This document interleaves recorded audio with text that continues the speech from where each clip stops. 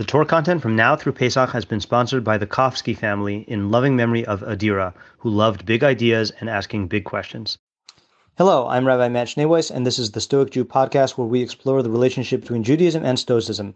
Today, we continue our project that we started yesterday, which pertains to the video entitled The Case Against the Jedi Order by the YouTube channel Pop Culture Detective, who criticized the philosophy of the Jedi Order in George Lucas's 6 Star Wars movies and associated it with Stoicism. So yesterday we examined some dialogue from Yoda, which reflected something that is either a misrepresentation of Stoicism or a valid criticism of Epictetus' Stoicism. Today we're going to look at a snippet of dialogue from Obi-Wan Kenobi in Star Wars Episode 6, Return of the Jedi. And it's one line, but we're going to kind of divide it into two. So here is the line as delivered in the movie. This is when, again, spoiler alert, you've had your time to watch the movie. It's been out for decades, okay? So this is when Luke first realizes that Leia is his sister, and Obi-Wan Kenobi says to him, "Bury your feelings deep down, Luke. They do you credit, but they could be made to serve the Emperor." Okay, so let me repeat that in case the audio didn't come out. Obi-Wan says, "Bury your feelings deep down, Luke. They do you credit, but they could be made to serve the Emperor." So we're going to split this in half. The first half, bury your feelings deep down, Luke, that is exactly what we criticized yesterday. Okay, and that is the bad form of Stoicism, where you are repressing or suppressing or denying your feelings. And he's literally telling Luke, take your feelings and bury them, okay? Again, this is not the Stoicism that I value or that I practice.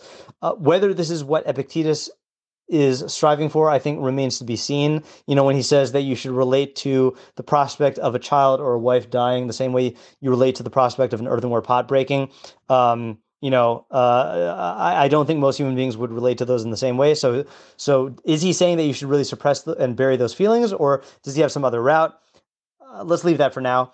But as I mentioned yesterday, I'll quote this again. Seneca in letter number 9 says that the difference between the Stoic wise man and the Cynic wise man is, he says, our ideal wise man feels his troubles but overcomes them. Their wise man does not even feel them.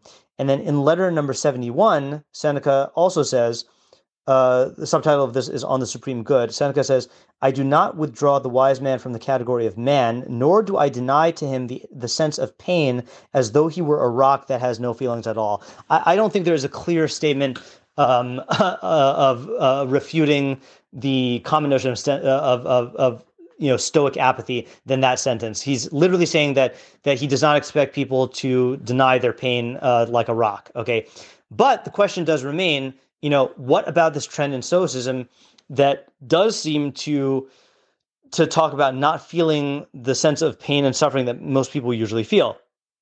So, what is that? And does that make sense? Is it possible?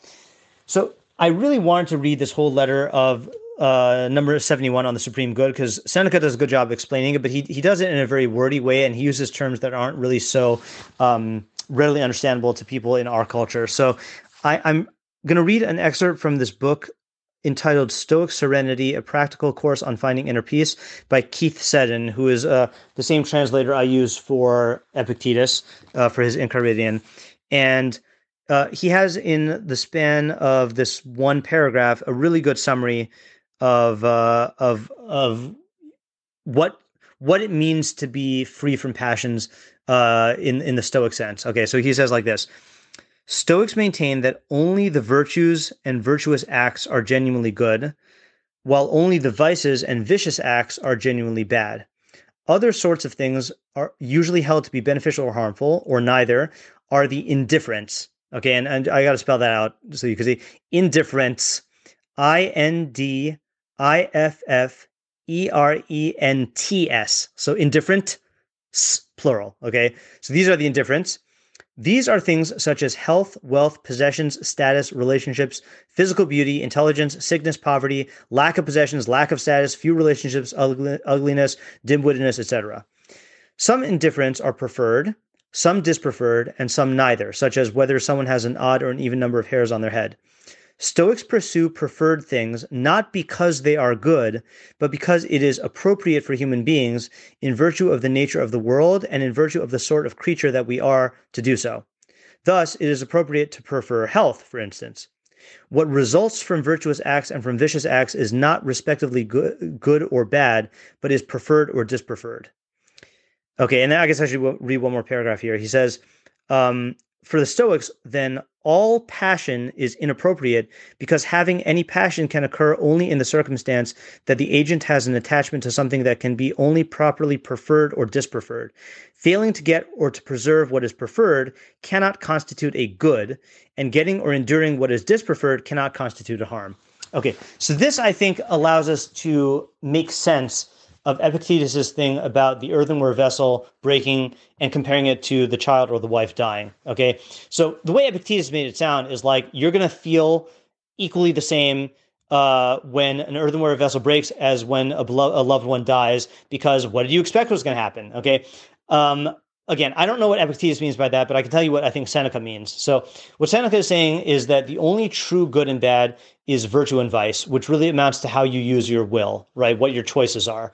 And whether your earthenware vessel breaks or whether your loved one dies, since that is not something that is dependent on your will, it is not truly good and bad, okay? But that also doesn't mean that it's neutral. It doesn't mean that you should be indifferent to whether someone you love dies or lives. That's where the concept of preferred or dispreferred indifference comes in, meaning that a Stoic would prefer to be, so health, let's talk about health. Health is not good or bad in the sense that health is not dependent on your virtue or vice. You could be totally virtuous and be unhealthy, or totally vicious and be, sorry, you could be totally, what did I say? You could be totally virtuous and sick, or be totally vicious and healthy.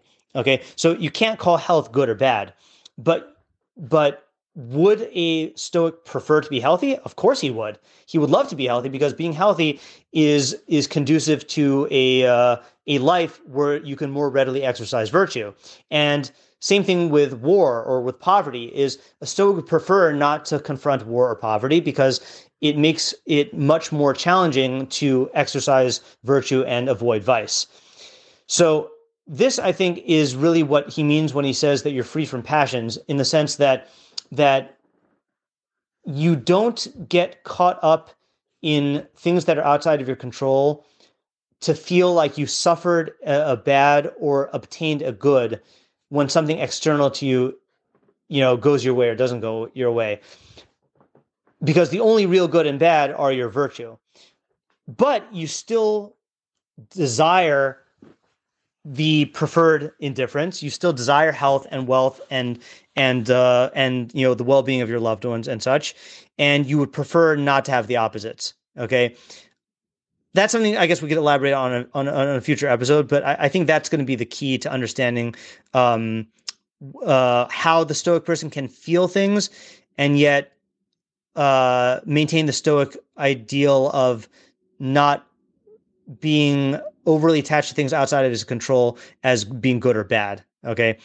Let's think about that for a while. Okay. That's the just one thought. I want to get on to the next part here. So the next thing is Obi-Wan says that your feelings do you credit, but they can be made to serve the emperor. So again, this is an expression of the same sort of like panic domino effect view of emotions that Yoda expressed in that we talked about in the previous episode. Is like Obi-Wan is saying feelings are bad because they can go the wrong way. Well, what's Judaism's attitude towards this? So I'm going to quote you two sides of the same idea. The one that people are familiar with, one that people are not. Okay, the one people are familiar with is that you should serve Hashem b'chol levavcha, with all of your heart, and Chazal say b'shnei yitzracha, with both of your inclinations, your yitzhar tov and your yitzhar hara, your good inclination and your bad inclination. So again, Judaism does not maintain that you should eliminate your evil inclination, nor does it advocate burying it, like Obi-Wan says. Rather, you should harness it, you should sublimate it, you should redirect it towards the good, okay? Because it's a part of you, and you can't get rid of it. It's a part of you. But what you can do is you can channel it to the good. So that's the version that I think is quoted, that people are more familiar with. The version that's a little bit more technical, but also more in line with the Stoic approach is the Ralbag. He says this most clearly and most concisely in his introduction to Bereshit, section 8. And yeah, he has sections. He doesn't have chapters. He divides it into 8 sections. So this is really his introduction to what we would call Gan Eden, the Gan Eden story. So he says as follows, and I'll have to translate this I'll have to translate this into modern English after we read Ralbag in English. He says, it has already been explained in Aristotle's On the Soul, 3.7, that the imaginative faculty and the emotive faculty are the causes of motion in animals, be it moving towards an object or away from it. This occurs when the imaginative faculty generates a certain image of a perceptible thing, which causes the emotive faculty to move the animal towards this representative image or to flee from it. Since it is in this manner that a person can be drawn after the physical pleasures, which remove him from his proper course of development, the emotive faculty is the Yetzer Hara, and the imaginative faculty is its guide. It is therefore clear that the imaginative faculty can function in 2 separate frameworks, either as an instrument utilized in man's development or as an instrument which removes him from his path of proper development. Okay, so let me just state this in English and then give an example that I think will illustrate it. So he's talking about 2 faculties of the soul. One is the imaginative faculty, which is the part of us that can form impressions of things and manipulate those impressions and those images at will. And then the other is the emotive faculty, which is the part of us that draws us towards something or away or repels us from it. And he's saying basically that the emotive faculty is the Yetzer Hara, is the evil inclination, and the imaginative faculty is its guide. But he's saying that you can use the imaginative faculty in 2 ways. You could either use it towards your perfection and development, or you could use it, or it could be used as an obstacle. So the best example I've heard of this is from Rabbi Sachs. This is not Rabbi Lord Jonathan Sachs. This is the YBT Rabbi Yoni Sachs, my Chumash Rebbe, who said that if you see an apple fall, let's say an apple falls from a tree. So you'll get one person who says, oh, look, it's food. I'm hungry. I will eat it. You get another person who says, oh, look, it's a commodity. I will collect these apples and sell them. You get another person who says, oh, there's an apple. It's a projectile. It's a weapon. I can throw it at my enemy, Susie. And then you have Isaac Newton, who sees the apple fall and he says, this is an example of a body in motion. And from that, he looks at the apple falling. I know that's a apocryphal story, but he looks at the apple falling, and then he looks at the moon, and he comes up with the theory of gravity. Okay, so what's the difference between the first 3 people and Isaac Newton? The first 3 people are using their imagination. They're taking this sense perception of the apple falling, retaining it in their mind, and then manipulating it and thinking of what they could do with it. But they're thinking of what they could do with it in an animalistic framework. I can eat it. I can sell it. I can use it as a weapon. Isaac Newton, though, is seeing it, preserving it in his imagination and memory, and then using his imagination as a tool to gain insight into the chachma, into the wisdom of God in the creation. So they're both groups of people are using their imagination, and they're both using their Yetzer Hara. They're both using their emotive faculty. They're being drawn towards something, towards the image of something in their mind. But the first group of 3 people is doing it. They're doing it as an animal, and their mind is really in service of either their mind is not active or their mind is in service of their animalistic part of themselves. Whereas Isaac Newton is harnessing his feelings and his imagination towards the good. And I think this is really what Obi-Wan's mistake is he's basically saying that emotions are bad because they are subject to being influenced by the emperor, made to serve the emperor. What Judaism says is no. I mean, yes, emotions can be harnessed for evil, but it can also be harnessed for good. And rather than burying our feelings, then Judaism would advocate that we get to know them and find ways to harness them and sublimate them and use them towards the good. So that is another mistake that Obi-Wan is making. And again, I think I'm skeptical of Epictetus and what exactly his view of the emotions is. But from what I've read of Seneca definitely is very, very in line with getting in touch with your feelings in order to be able to know how to properly frame them for the sake of the good. So that's what I got to say about that for now. Maybe this series will continue in the future when we have more material to critique, but for now, that'll be it.